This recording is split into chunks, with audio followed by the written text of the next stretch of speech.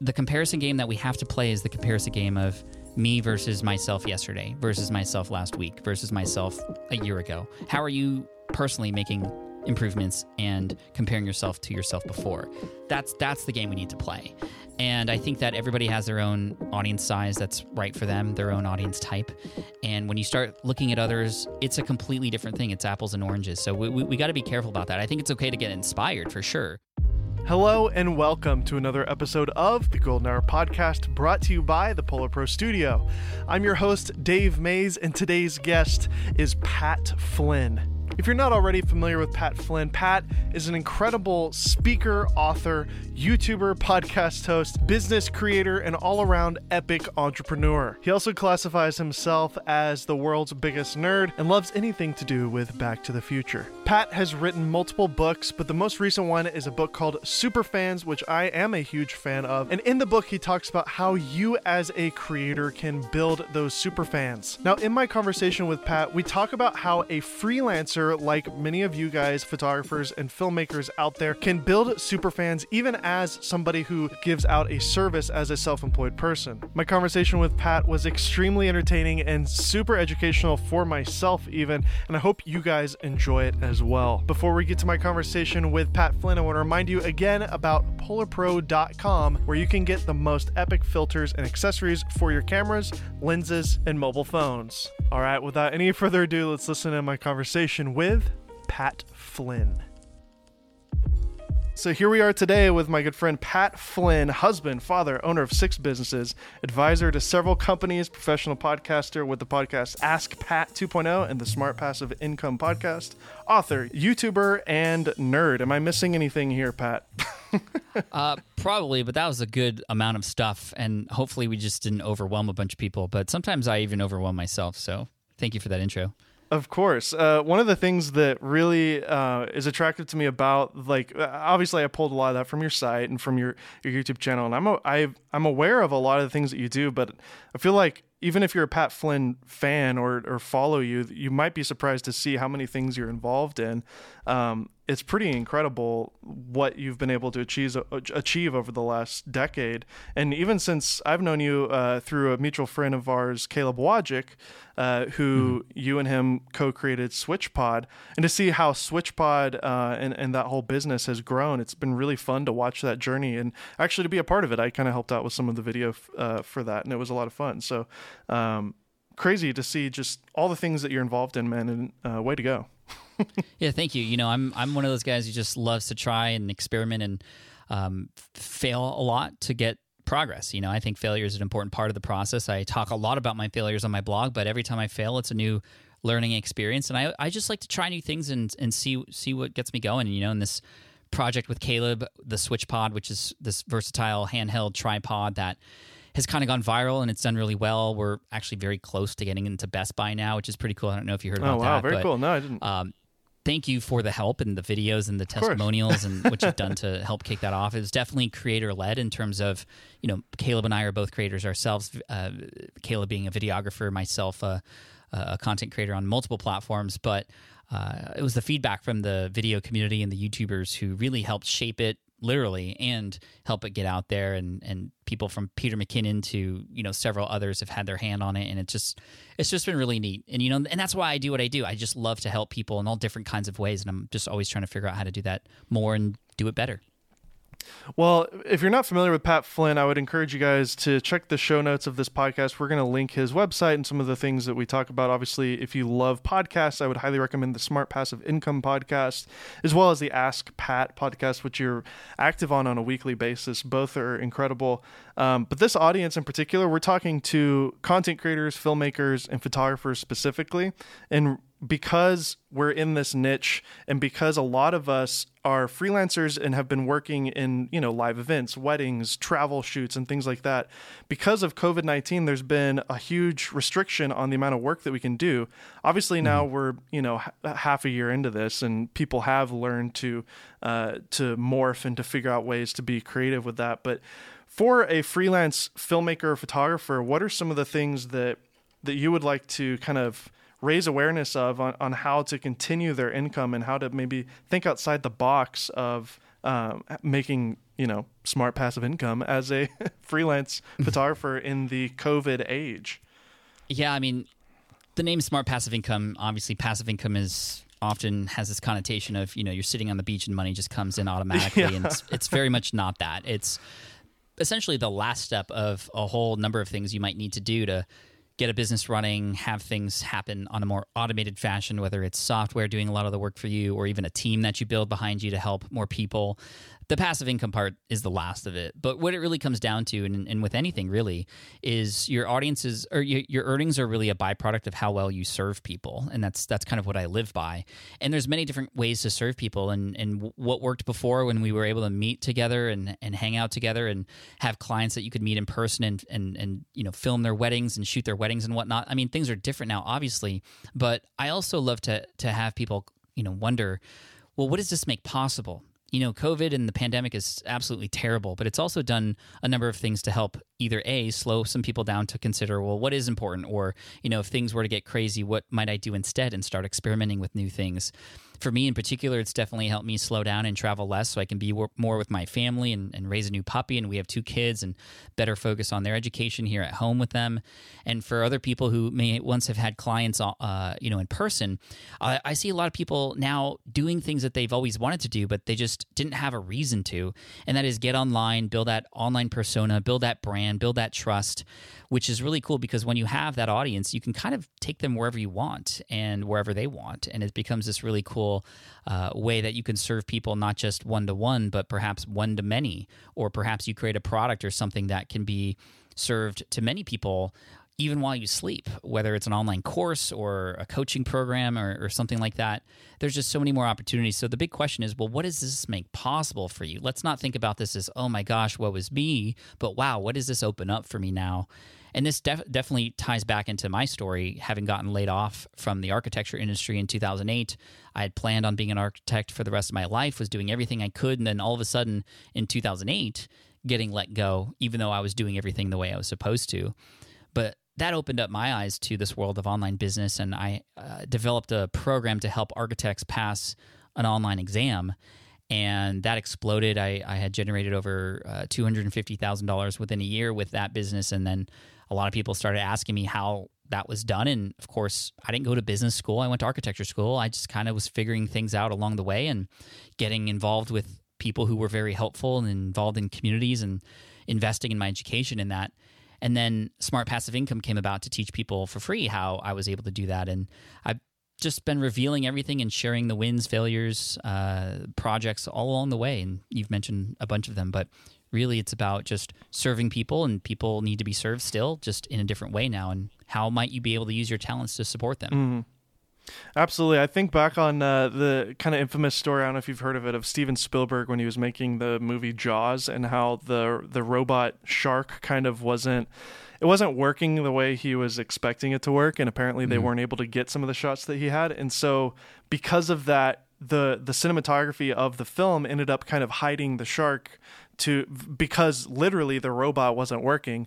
But in turn, like, because of those limitations, he was thinking more creatively as a filmmaker, and it turned out to be a more effective way to convey fear and to get people scared of the shark by having that kind of lack of visual of the shark itself. But it was literally because the shark sucked, and so I think it like rusted out or something. Yeah. I don't know the full story. I just know the basic concept of it. But right now, like you said, people are getting super creative. I have a friend of mine who is he's a director, and he's doing live stream productions now in Hollywood, and he's doing like stuff for late night and all these different people. And he built like a truck with a live stream setup using cinema cameras, and you just have to pivot and kind of like figure out how to make it work. Like the people who are just moping around still, they're going to be left behind when things like this happen. Like when you get laid off as an architect and that's been your whole life's goal, and then all of a sudden you have to figure out how to do it. And you've done that yourself, even recently with the Income Stream, your daily morning YouTube show. Can you talk about that and how that has affected you as a creator over the last 6 months? When the pandemic sort of happened and the lockdowns kind of went in place back in March of 2020 here, I knew that I had a large audience that needed help, and I knew my story was very relevant because I had gone through a tough time and a layoff as well. So I wanted to show up, and I just was like, hey guys, one day I'm going to go on YouTube, and I'm going to go live tomorrow. Whatever questions you have, I'm happy to answer them. And I just went live, and there were hundreds of people who showed up who were asking questions, and so many people needed help. I could see and feel the fear in the room and what was going to happen. Nobody really knew, but I was like, okay, well, there's one thing I know we can do. We can come back tomorrow and just kind of continue this conversation. And the 2 days in a row turned into a week in a row, turned into a month straight, turned into 100 days straight, turned into today was day 239 in a row getting on YouTube. And that's done a number of crazy things. Number one, to be able to start the day of service to my audience and to just know that I'm still connected to them, to see them, to get direct feedback, to answer their questions, that is driving me. That's providing me a ton of energy. And as soon as I hang up with them, and this is live on YouTube in the morning, I'm pumped for the rest of the day. Like, I just get a boost of energy from them, and it's a direct connection to my why, and I love that. Number two, they've formed this community such that, I mean, there are names that I know now by heart. I've befriended them. They show up. They have partnered with each other. They have befriended each other. They even created their own Slack community without me even knowing it. They're just like, hey, we should continue this conversation after. And now every day after the live stream, they go into the Slack channel and they hang out with each other, and people have supported each other. Some people awesome. have been able to save others who are in the group. I'm not going to get into those details, but it's been pretty emotional at times. And wow. they've formed their own name. They're the Corn Team is what they've called them. That's awesome. Which is pretty cool. And that's like, I actually, in fact, wrote a book called Superfans. And one thing that I talk about in my book, Superfans, is like, if you want to build an audience, you need to create a space for your audience to meet each other, because superfans are built not from necessarily the direct connection to you, but the direct connection people have with the common item being you, with each other. Like, think about a sports game, right? You're sitting in the stands, your home team hits the grand slam, and you're high-fiving, you're hugging. This is pre-COVID, obviously. Like, people around you who you don't even know, but they're wearing the same brand on the ball cap, so you know that they're in it with you, right? And so the community can support each other and, of course, support the team too, and that's sort of what's happening with the income stream. The other cool thing about this is I've gotten really good at live streaming. I have my whole setup with my Ecamm Live is what I'm using to go live. That's a software. I have 4 cameras. I'm able to use my Elgato Stream Deck to live switch between camera angles. I have sound effects from my Rodecaster Pro, so I have some primo audio to go along with it. And just getting better and learning and failing and making mistakes, I've been able to now, I'm getting invited to, because I can't speak in person anymore, I get invited to speak virtually on stages. I've done a few keynotes over the past few months across different channels. And I bring my live streaming sort of multicam components into it, and it blows them away, dude. Like, blows them away. Because everybody just sees these normal Zoom calls where it's just one camera. Well, I have 4 cameras, sound effects, some GIFs that show up. I have this one thing where, like, I press a button, it zooms in, and it does like the surprise sound, like boom, like surprise. It like interrupts their pattern, dude. They're like, I've gotten so many comments, and people are like, that's amazing. Teach me how to do this. And it's like, I just nerd out just gamers. like all of you. Yeah, exactly. I nerd out on all this equipment like you guys, and it's just I'm using it in my own way. And I think that, again, just being creative with where are people needing help right now and how can I show up for them? That's like half the battle, right? And then, of course, listening and providing value and supporting them. And this has directly impacted my bottom line. I have members there. So on YouTube, you can collect members, and I have, 400 or 500 members there who are paying monthly just to support. They don't get anything else other than some community posts, and they want to support. So that's kind of cool. But in addition to that, I'm earning trust. I'm showing up, I'm providing value. And now when I come out with a course to sell, in fact, we just released a new course about how to do webinars online. In the first 2 days, we sold over $66,000 worth of that course. Several of those people having gone and watched me live and just going, hey, I can finally pay you back now. This is awesome. So it does directly impact the bottom line as well. Yeah, I saw a meme that you made. I think I saw it on your Twitter account, but I'm pretty sure it was an Instagram story. But it was like, was it you and yourself playing poker against yourself? I think. But yeah, that was clever. But one guy had like 1 million followers on TikTok, and those were the chips. 100,000. Yeah, 100,000 on YouTube. Those are the chips. But then you combat that with like naming people by name and profession, and actually having a relationship with those people and knowing those people. And what were some of the examples that you shared? It was just like, Yeah, like Manos from Greece, he just got his MBA. Another woman who her YouTube channel just blew up. She's a lawyer, and she's like taking these really cool pop culture attorney papers and like just making them easy for people to understand. Dude, it's all about the people, right? I think especially if you're on YouTube or you're a podcaster, you're always looking at your numbers, right? And the numbers are important, the analytics, we want it to grow, but each of those viewers, each of those subscribers are a real human being. And I think that one thing that I want to pass on to your listeners that really affected me when I first started, that gave me some hope, that gave me this idea that this was possible, is this article that was written in 2006. It was titled 1,000 True Fans. And this is actually something that inspired my book, Superfans. And it was written by the chief senior editor at Wired Magazine, and his name is Kevin Kelly. And this article, 1,000 True Fans, essentially the thesis is you don't need a blockbuster hit. You don't need 1 million views. You don't need 1 million subscribers. You just need 1,000 true fans. A true fan being defined as, for us, somebody who watches every video the moment it comes out. They drop what they're doing to watch it, right? Or if you come out with a product, they don't even read the sales page. They're buying it. If you are a musician, they're going to drive 8 hours to hear your set and then wait for you backstage to get an autograph and a selfie. That's a true fan. Get 1,000 of those. Because if you imagine a true fan supports you with $100 a year. That's less than $10 a month. I mean, I'm a super fan of things that I pay thousands of dollars for stupidly, but because I'm a fan, so less than $10 a month, right? 1,000 true fans times $100 a year is a 6-figure business. And that's achievable. And when you want to bring this down to brass tacks, that's 1 fan a day for less than 3 years. 1 fan a day for less than 3 years. So you can go relationship, you can go personal, and you can build that fanship such that you don't need to worry about building the next Uber or fidget spinner or whatever. Just find your core group of people, because your vibe, be yourself, show up, your vibe will attract your tribe. And treat those people like gold. They're going to treat you like gold, and you have this fanship that can support you in the life that you want, and you can be happy without overextending yourself.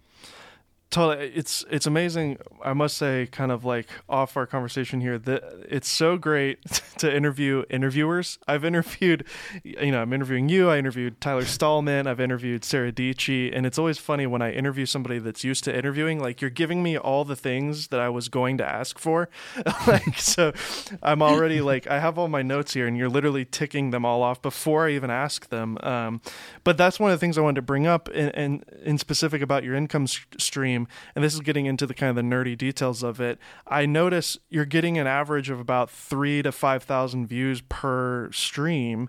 You probably have 2,000 people that are just instantly going to watch it no matter what. And but then you look at like your most popular videos, you got a couple, you got the podcast one that has like 1 million views. You got a couple other ones that, are high, 700, 800,000 views. Yeah. And you could like sit around and try to come up with concepts and ideas for YouTube videos that are going to go viral like those other ones. But the strategy you've gone for is you're getting consistently at least 2,000 to 3,000 views a day, every day. That adds up to be millions of views over time. And like you're saying, to have that baseline of 2,000 to 3,000 people that are just there every day, no matter what, that is really more valuable than a couple of videos on your channel that crack 1 million views. Yeah. Oh, 1,000%. I mean, that's so true. And thank you for pointing that out. I have a video. It's interesting. My most popular video has 1.5 million views. It's how to create an awesome slide deck. Like, I take you and I show you how to do slides, right? Which I'm really good at, but that's not what I want to become known for. And I'll tell you, like, most of the people You don't want to be the slide deck guy? I don't want to be the slide deck guy, right? I don't want to, no. But I'm really good at it, and I share that video to help people. Yeah. And people come there, and they come in through keywords like keynote presentation, PowerPoint presentation, right? Which is really awesome that I can get in front of people. But then it's like, I help them, and then they get what they need, and they're gone, and that's cool. But they're not the core people who need me, right? I'm glad I'm able to help them. If they want to learn more about my business, then great, and build their business of their own. That's fantastic, and it has provided a number of subscribers. It has provided some people who have found me through that channel. I think it's important to have a bunch of arms reach out and attract people for different things, of course. But when it comes down to it, you need the core message, the core group of people to be very well known, to be very thought out, so that it's just very clear. This is who I am. This is what I do, and this is who I do it for, and this is the end goal for these people. If you don't fit that, then please don't waste your time here. You can go find somebody who makes sense for you, right? I think this comes down to this idea of, especially if you're a creator, it's like we, of course, as creators, want to have everybody see our stuff. Like, ideally, if you could have the 7-8 billion people in this world see our stuff, like, that would be a dream.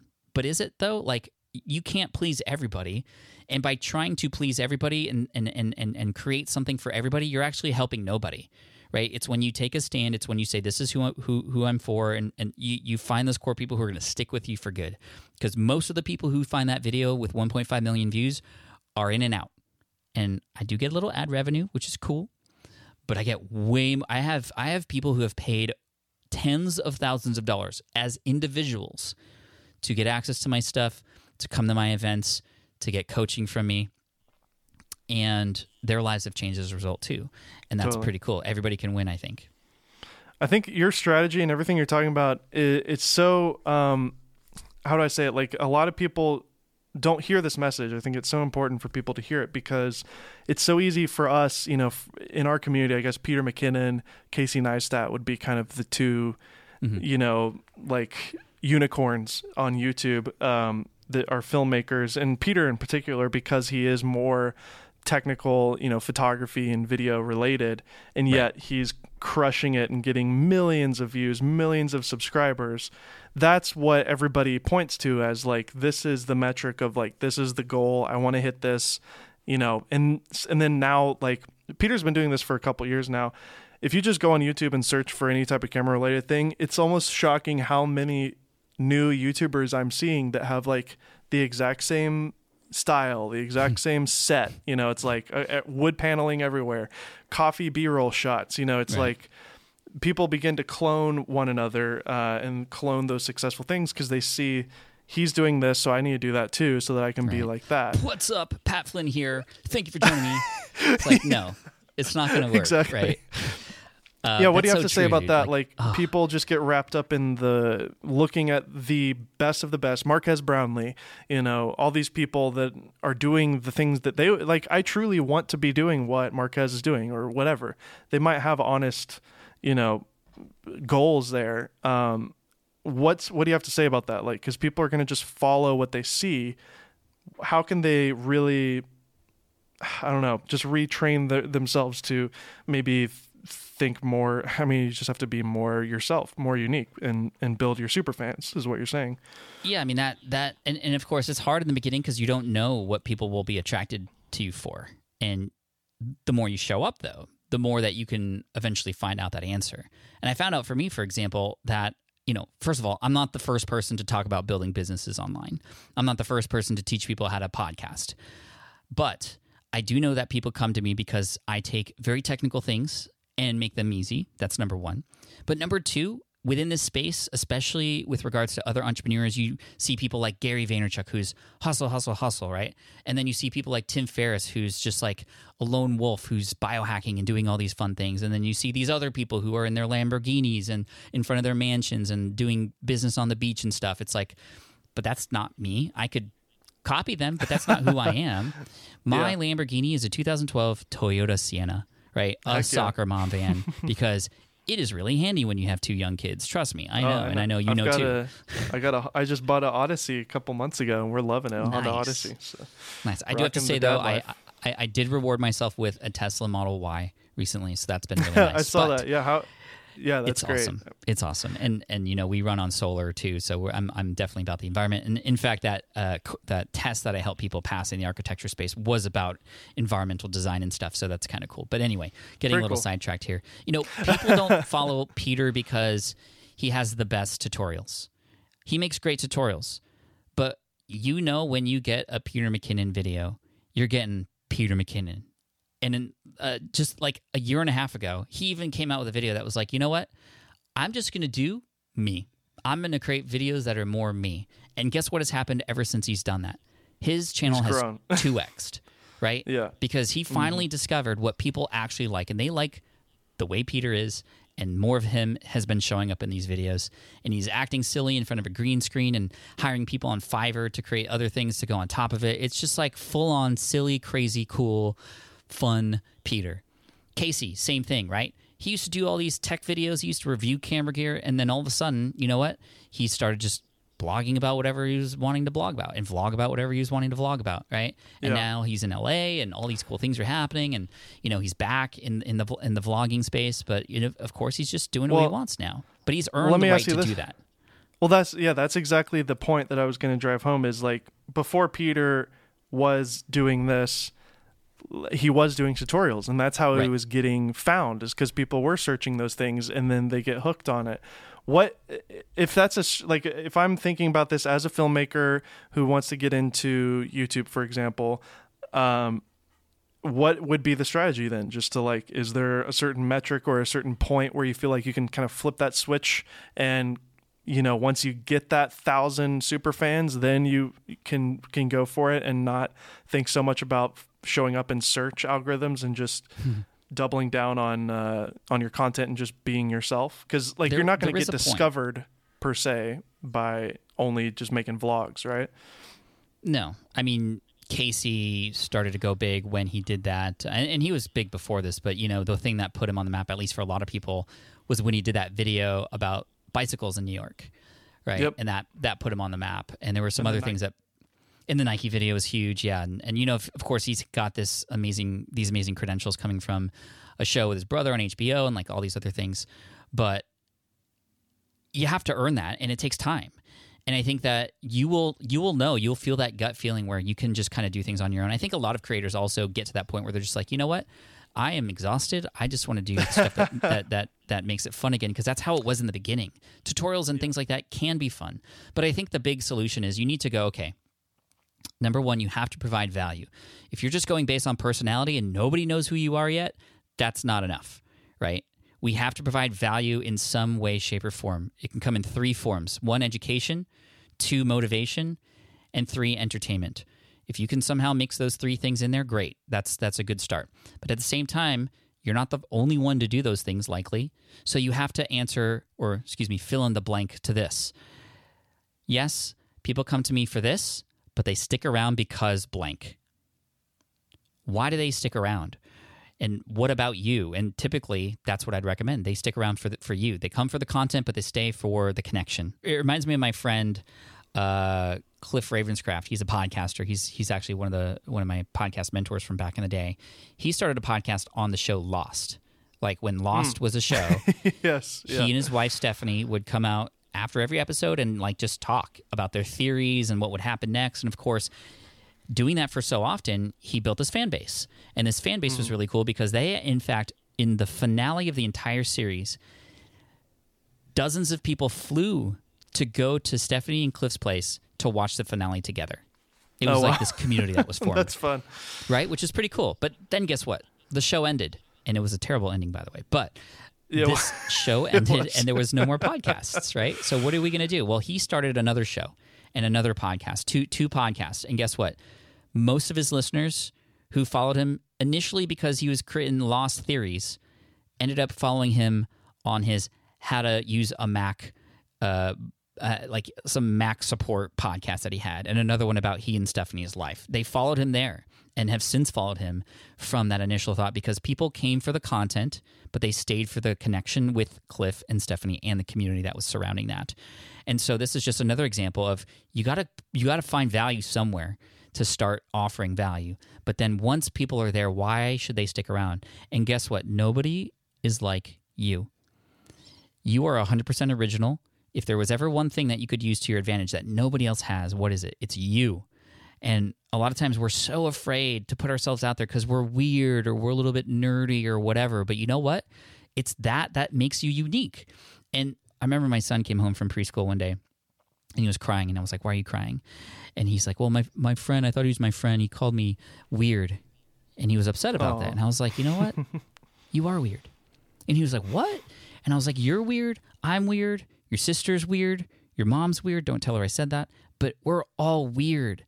And that's what makes us special. If you were just like everybody else, then you wouldn't be my son. And he was like, really? I guess that makes sense. And, I try to instill these lessons to my kids when they're young. But I think he got it, right? It's like I want him to be weird because that's what makes him unique and different. And everybody listening to this is weird too, right? Like you and I had a chat about some fun little project that we might be working on at some point before, and that's super weird. But that's what makes us cool and connect. Yeah, and you and I were in marching band, so we're super weird. Dude, we had no game back in the day because of how we were. But you know, we found the right one eventually. Yeah, exactly.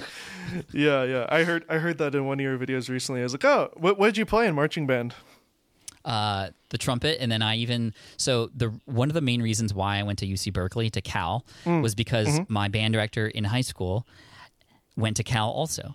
And I followed in his footsteps, and I became the student director of the University of California Marching Band. And I got to meet people like Aaron Rodgers when he was playing football at Cal, and like Marshawn Lynch and all these people. Dude, it was so dope. It was so dope. So as nerdy as marching band was, it's like it provided a lot of opportunities for me. I played clarinet and then bass clarinet for the first 2 years of high school, and then I quit because I started doing magic.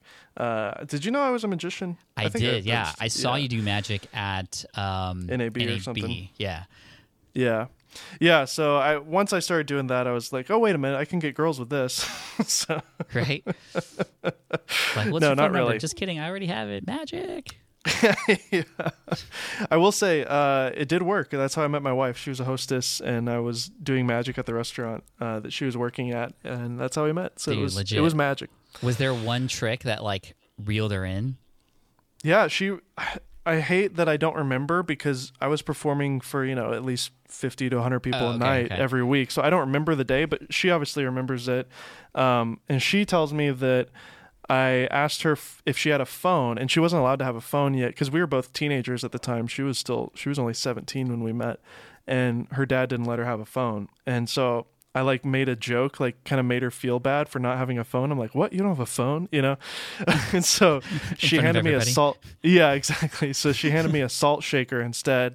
And I took a balloon and I jammed I blow up the balloon, and then I push this salt shaker into the balloon like through magic, and then you open it up and it's inside the balloon. And I usually do it with a phone, but because she didn't have one, I used a salt shaker. Nice. So that's the one that she remembers because I made her feel bad for not having a phone. Nice.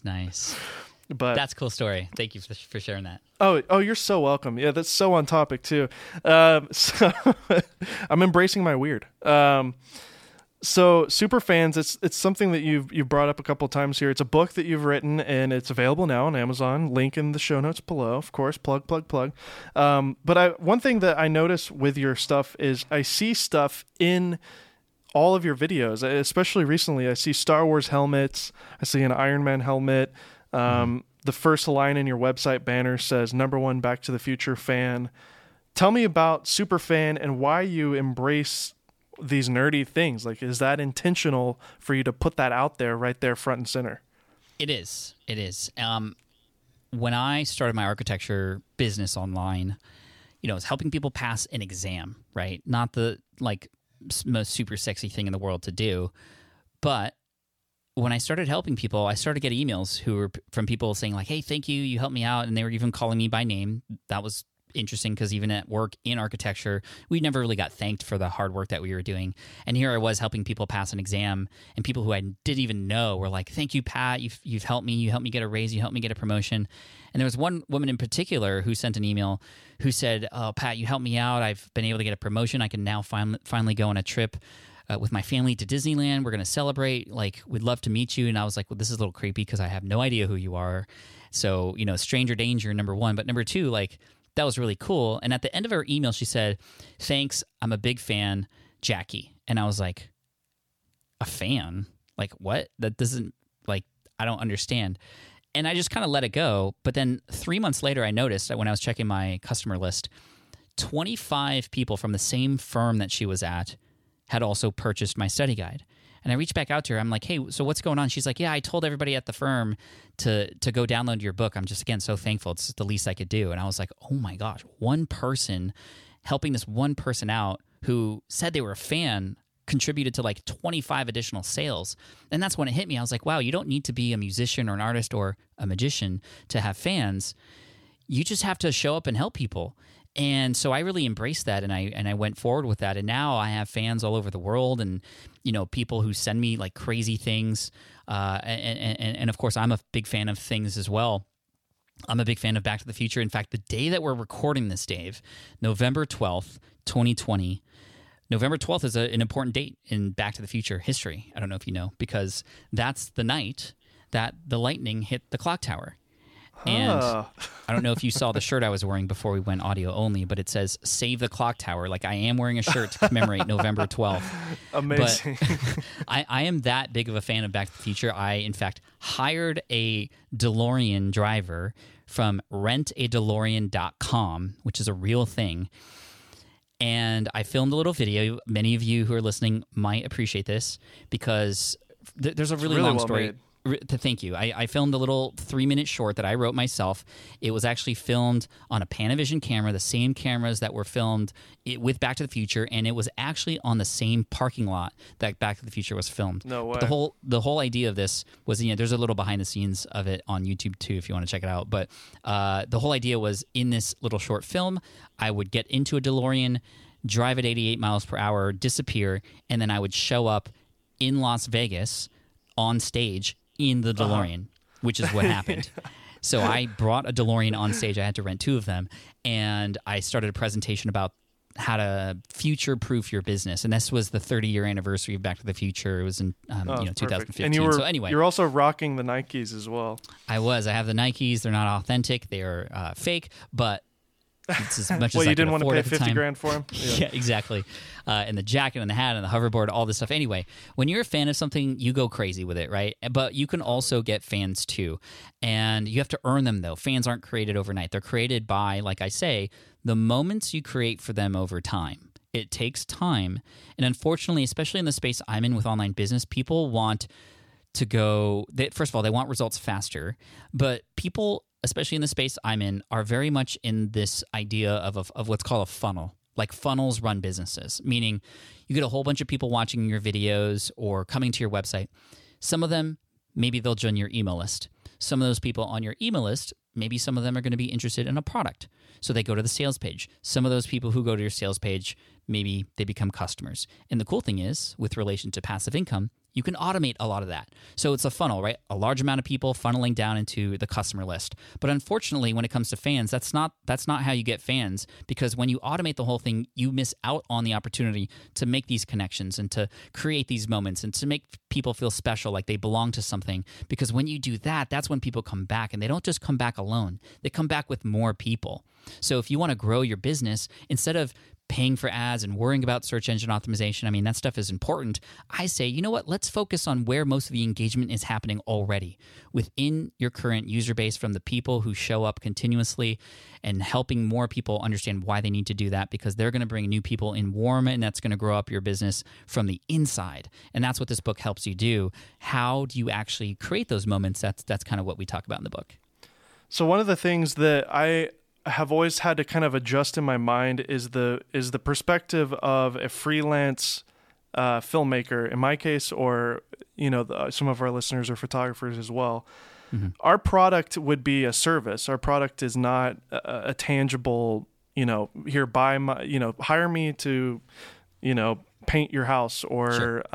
Whatever. Like, I've always had to kind of, the business books that I've read in the past, it's usually written for people who maybe are selling clothes or shoes or whatever, like an item.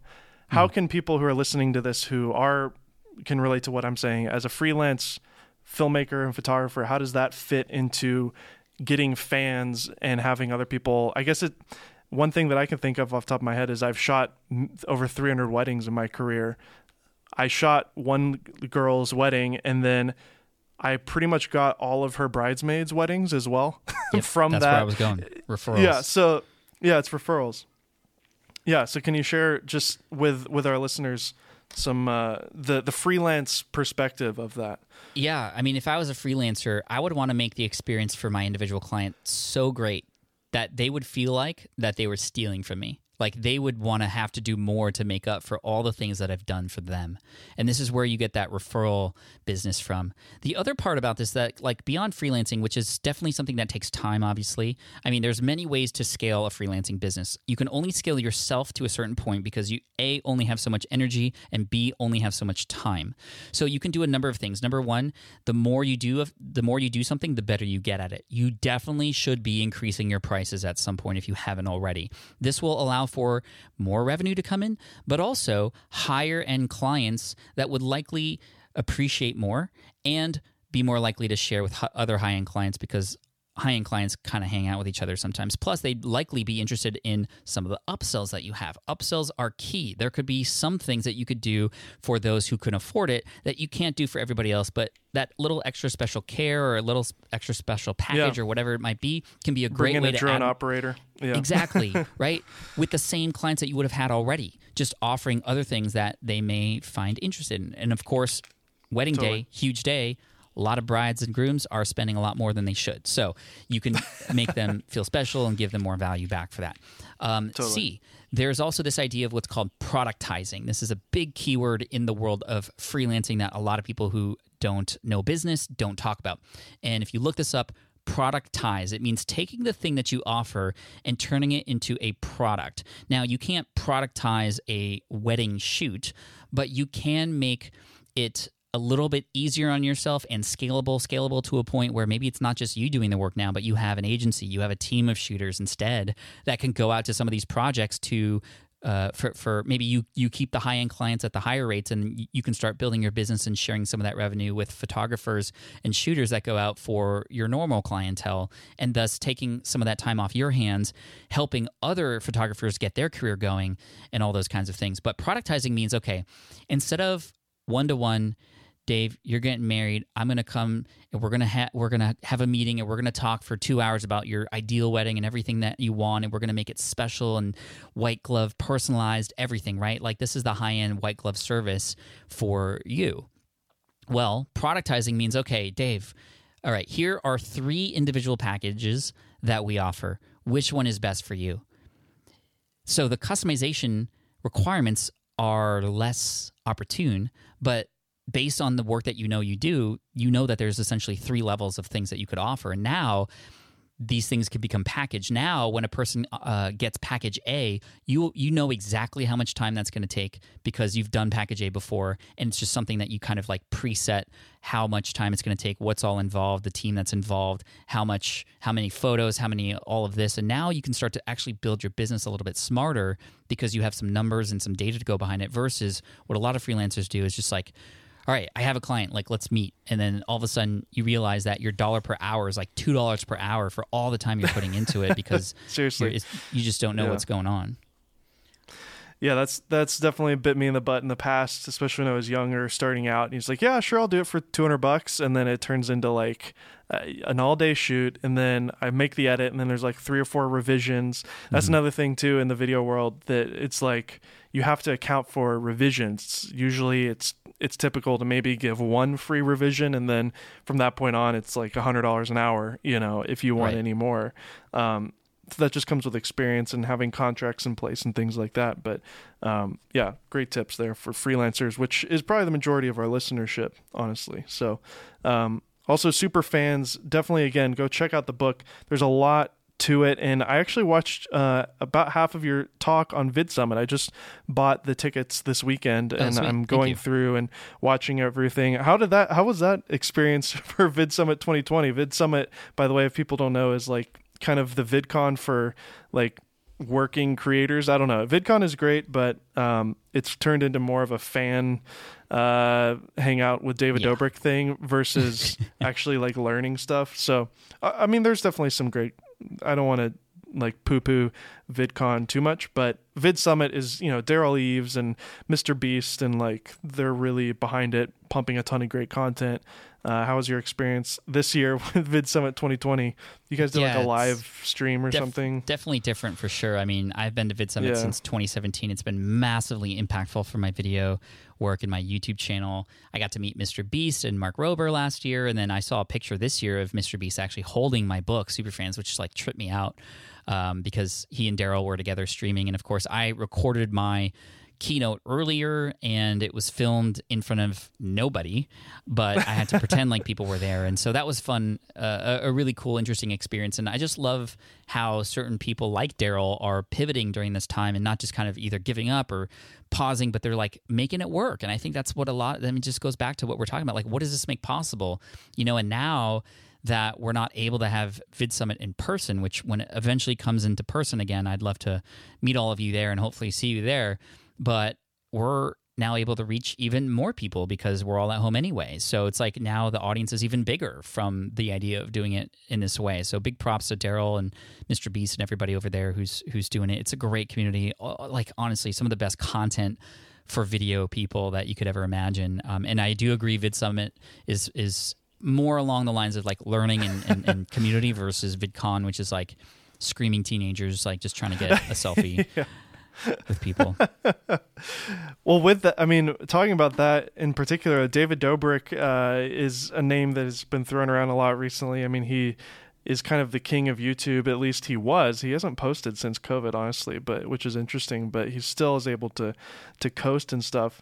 When we talk about those people on the high end, like Mr. Beast, like you mentioned, what are, like, just from an analysis standpoint, what are some of the things that Mr. Beast in particular has like done so well in relation to the super fan idea? So he actually does care about his fans. We know this. He wouldn't have spent an entire week signing t-shirts for his 40 million subscriber extravaganza, which I actually did pick up 2 shirts, one for both my kids because they enjoy Mr. Beast. But what was that? He signed, how many did he sign? He signed 65,000 t-shirts. And it took a whole week. He needed a guy massaging his back while doing it because it got so intense and his wrist started to hurt. So that was pretty cool. But what I love about Mr. Beast is doing, I mean, he's doing it for fun. He's giving all the money he earns back, and he's just growing. He's going all in. He also had a video come out in October that was scheduled 5 years ago. Did you hear about this video? Yeah, I saw it. Dude, it showed up on my home epic. feed. It was like, yeah, I posted, or what was the title? It was like 5 years ago, or Future like, Me, or something. Yeah, something like that. So he scheduled a video 5 years ago to go out in October 2020, and it said basically like, hey, I'm still in high school, but, I want to go all in on video, and if I'm not over 1 million subscribers by now, I'm going to be really mad. Just keep going if you're not there yet. And he's like at 40 million already. It's just like really cool. It's very similar to like Kaepernick, right? When he was a kid, he wrote a story about how he was going to play for the 49ers when he was an adult. That was the 4th grade letter that he wrote to himself, and then he did. A lot of other examples of people like that who like make a commitment and then achieve it. It is very powerful for sure. If you don't have a goal, you're not going to hit it every time. So, I mean, it's dude. It's so like important. Seriously, if you're driving in a car and you don't know where you're going, you're eventually going to run out of gas and perhaps even be further than where you eventually wanted to go. Like, that's why punching in the address is so important in the navigation menu. But this is life instead of your car. So, he is very analytical. That's the one thing I learned about Mr. Beast. He really cares about watch time and thumbnails. He's changing the thumbnail like 20 times in the first hour, apparently, just to kind of see what's getting the most impressions and what's getting the most click-through rate. And it's just like, wow. I'd love to be a fly on the wall and just watch. I mean, he's done some interviews for different channels online on YouTube, kind of just sharing a lot of that stuff. I think there was one There's a VidSummit talk as well. There's a VidSummit talk. He also did a recent interview for 300 Thieves, I think, which is a gaming network or gaming channel, to just talk more about why it's working so well for him. But yeah, the analytics are cool. But also, like, he is a character, and he knows that, and he plays it very well, and he is himself. But I got to meet him in person. He's very humble. But Chandler and all these other people who are in his channel, like, they play a massive role in the growth of the channel too, and they're just dorks, and they're just themselves, and it's really cool. The also other cool thing about what he's doing, like, yes, there's fun and games and prizes and a lot of money at stake, but like, there's emotion in a lot of his videos. You'll see that when he gives away something to somebody, like, people are actually very appreciative of it, crying sometimes. Like, he really gets to the heartstrings sometimes, and putting emotion into your videos, even if it's a silly channel like that, is very important. A lot of my most popular videos that aren't my big tutorial videos are ones that go deep into story and bring emotion out. One of them being one where when I was robbed, I filmed a video of my reaction after learning that my place was robbed, my video studio, thousands of dollars in camera equipment was stolen and other personal things from my studio, and my kids being scared after that, like all this kind of stuff, and just being very honest and vulnerable, sharing the security cam footage, and people really stepped up and appreciated that, and Wow. offer their support. And I did that too. I remember a couple months ago I got robbed. I don't know if you saw it, but I was twice. robbed as well. The hell, twice. Yeah. So, and I posted those videos as well because I just didn't really know what to do, and I was really surprised with the response. People were very kind. There were some douchebags for sure, but that's the nature of it. But it's important to just be honest and real with people, and that's part of growing your business too. It's just kind of, I don't know. What do you think about the blend of reality with business? Like, I have a friend who's a family vlogger, and he films pretty much everything in his life. Is there a line for you personally? And I would assume everybody just has to make up whatever line that is. But do you have any thoughts on that, on like when you draw that line for your personal life and business? Because obviously it helps to be more relatable when you share about things going on in your real life. But there also needs to be that separation, I would imagine, for you, right? Yeah, for sure. I mean, everybody has a different line, and you need to know where that line is and define it. And I think it's not just about you. It's about you and the other important people that are around you that will be affected by the work that you're doing. For example, my wife and I, April, she and I have had conversations about what I should and should not be able to post about the kids and our home and our life and whatnot. And we have a specific line. And other people, their line is, way over here, where they get a little bit more intimate with the audience as far as their relationship and are very open about that, but at least they're in it together. It's where one doesn't agree with the other and yet still does it anyway. Like, when you pair up with somebody, it's a pair now. You are your own entity, and you need to know that, versus, sometimes creators can get very selfish, and I've gotten down that route too, and it's been important conversations that have had to be had to know where those lines are and where those boundaries exist. And sometimes you don't know where they exist until you cross them and you're like, oh, okay, now I know. And the more conversations you can have beforehand, the better. But I do think it's important to somewhat be vulnerable with your audience, and that's human beings. That's life. And for me, it's like I'd be vulnerable with my friends and the people I care about, and so I care about my audience in the same way. I'm going to share those kinds of things. But of course, always thinking about safety and whatnot. There's in fact a chapter at the end of the book called The Dangers of Superfans. And, there's been many cases, especially with really, really, really popular creators, of fans showing up at their house when they're not supposed to. And like, it's just kind of gets a little ridiculous sometimes. And, I'm grateful nothing's ever happened to me. And it usually doesn't happen, but there's a couple crazies out there, like you said, and douchebags. But, just, we got to be careful and, use common sense. Yeah, of course. Totally. For people who are maybe a little older in their life, people that have a wife and kids, maybe, mid 40s, late 30s kind of age, where, we look at Mr. Beast and even McKinnon and stuff, like, I mean, he's not a young whippersnapper either, but like, how do you... He's an old whippersnapper. Yeah. I mean, he's not old. He's like my age or whatever, but... How old are you, Dave? I'm 30. I think he's older than me. He's Bro, probably 34. Dude, you're a youngin'. How old do you think I am? You're like late 30s. You're like 36, 37, right? Dude, I'm legit 37, like on the nose. Yeah. Yeah. Nice. There you go. So you said old people, like late 30s and 40s, so me. That's not old. I just mean older than a teenager, like a 15-year-old Mr. Beast saying in 5 years I'm going to have 1 million followers, and now he's got 40 million. Is there something to that for that age group where it's like, I've wondered this myself, Dobrik, like you have an audience of millions of teenagers that watch your stuff because you also are a teenager, and therefore you're all in this one pool together as this, like you're growing up, just like your wife with Backstreet Boys, Yep. you with Back to the Future. Like, you can't I feel like as a 30-year-old filmmaker, I don't know if I could have, like, I just have to accept the fact that demographic, that audience is a smaller niche than Mr. Beast getting 40 million subscribers because he's younger. I don't know. Am I going to, I don't want to like. You're playing a dangerous game. You're playing the comparison game, right? And the comparison game is a very dangerous game to play because we're not like anybody else.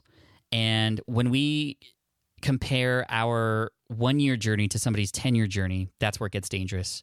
When we compare our full life to somebody's highlight reel, that's where it gets dangerous. It's the comparison game that we have to play is the comparison game of me versus myself yesterday, versus myself last week, versus myself a year ago. How are you personally making improvements and comparing yourself to yourself before? That's the game we need to play. And I think that everybody has their own audience size that's right for them, their own audience type. And when you start looking at others, it's a completely different thing. It's apples and oranges. So we got to be careful about that. I think it's okay to get inspired for sure. Like I have 2 students of mine, Joe and Sam. They have built a business to help their mom. Their mom, who's from England, she is like, she does textile art. So she's just an artist.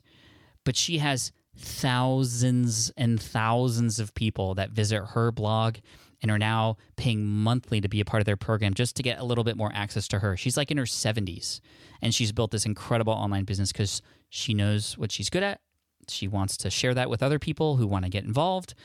And now there's other people all around the world stitching portraits using thread and needle, and I don't even know what, but she's crushing it. That's awesome. And they're it's like you have your own type and they will find you. Your vibe attracts your tribe, right? Like to assume that totally. We could also get 40 million people it may be impossible. Like it literally may be impossible, and that's okay.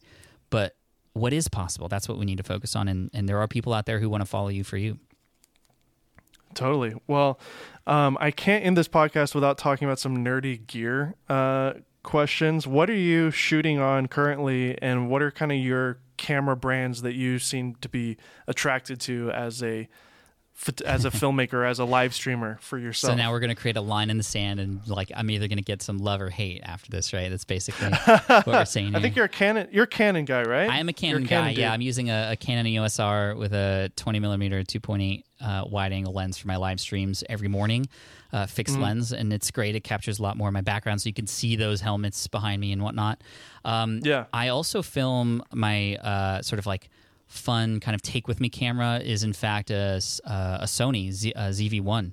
I'm really enjoying that. Dude, that camera is amazing. Dude, yeah, it's so sick. Well. I mean, it's so handy and it's easy to use. I use that for my side camera when I go live, and then I'm using a bunch of webcams for my sort of establishing shots here in the office. And, nice. You know, that's kind of what I'm shooting with. And of course, I got the new iPhone 12 Pro, and that's sick.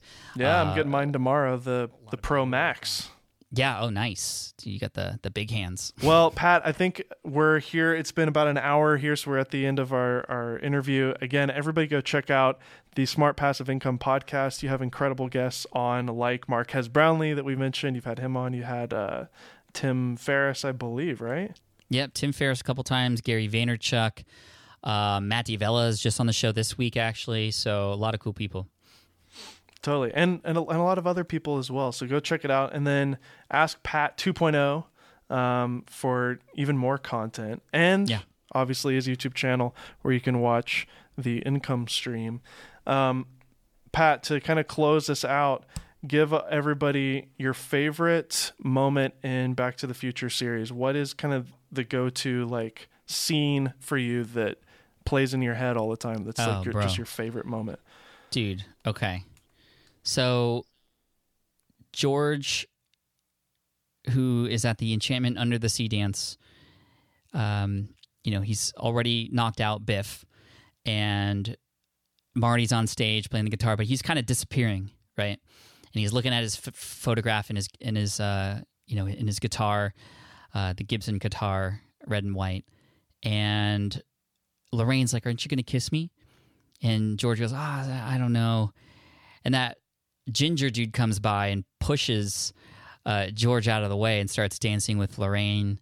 and you hear that sinister laughter, and then you look at Marty, he's disappearing, he's looking at his hands, they're turning into like ghosts, you can see through him, and then all of a sudden, right at the climax of the song, Earth Angel, you see George goes, "Excuse me," he pushes the guy down, kisses Lorraine, the chord comes in, Marty is back to life, and then everybody's happy. And then he plays Johnny B. Good and almost ruins the whole thing. But that's my favorite scene. You really are a super fan for sure. Pretty incredible. And by the way, I live in Pasadena. Wasn't some of the movie shot in Pasadena? Yeah, there was you're close to the mall where the Twin Pines or the Lone Pine Mall, depending on which timeline you're in, is up near you. All right. Well, thanks a lot, Pat Flynn, for being on, and we'll have to have you on another time soon. For sure. Thanks again, Pat, for being on the Dave. Golden Hour Podcast. Thanks, everybody. I hope you guys enjoyed my conversation with Pat Flynn. Pat, thank you again for being on the show. It was a real honor for me. I'm sure after listening to this conversation, you want to check out some of Pat's incredible content, maybe pick up one of his books. We've linked everything down in the show notes below, his website, his social media accounts, and even an Amazon link to the book Superfans. I hope you guys are super fans of the Golden Hour Podcast. I know I am a super fan of making it. If you guys listened all the way to the end of this podcast, you clearly are a super fan of the Golden Hour Podcast.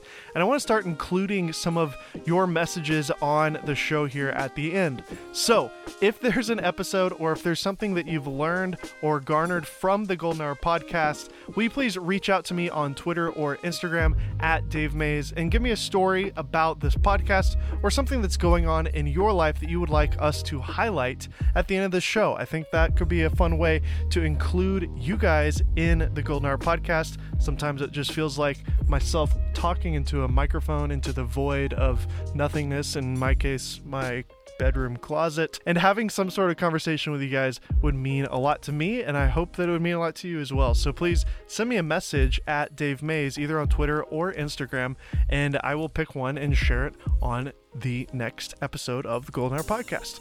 All right. Well, anyways, here we are at the end.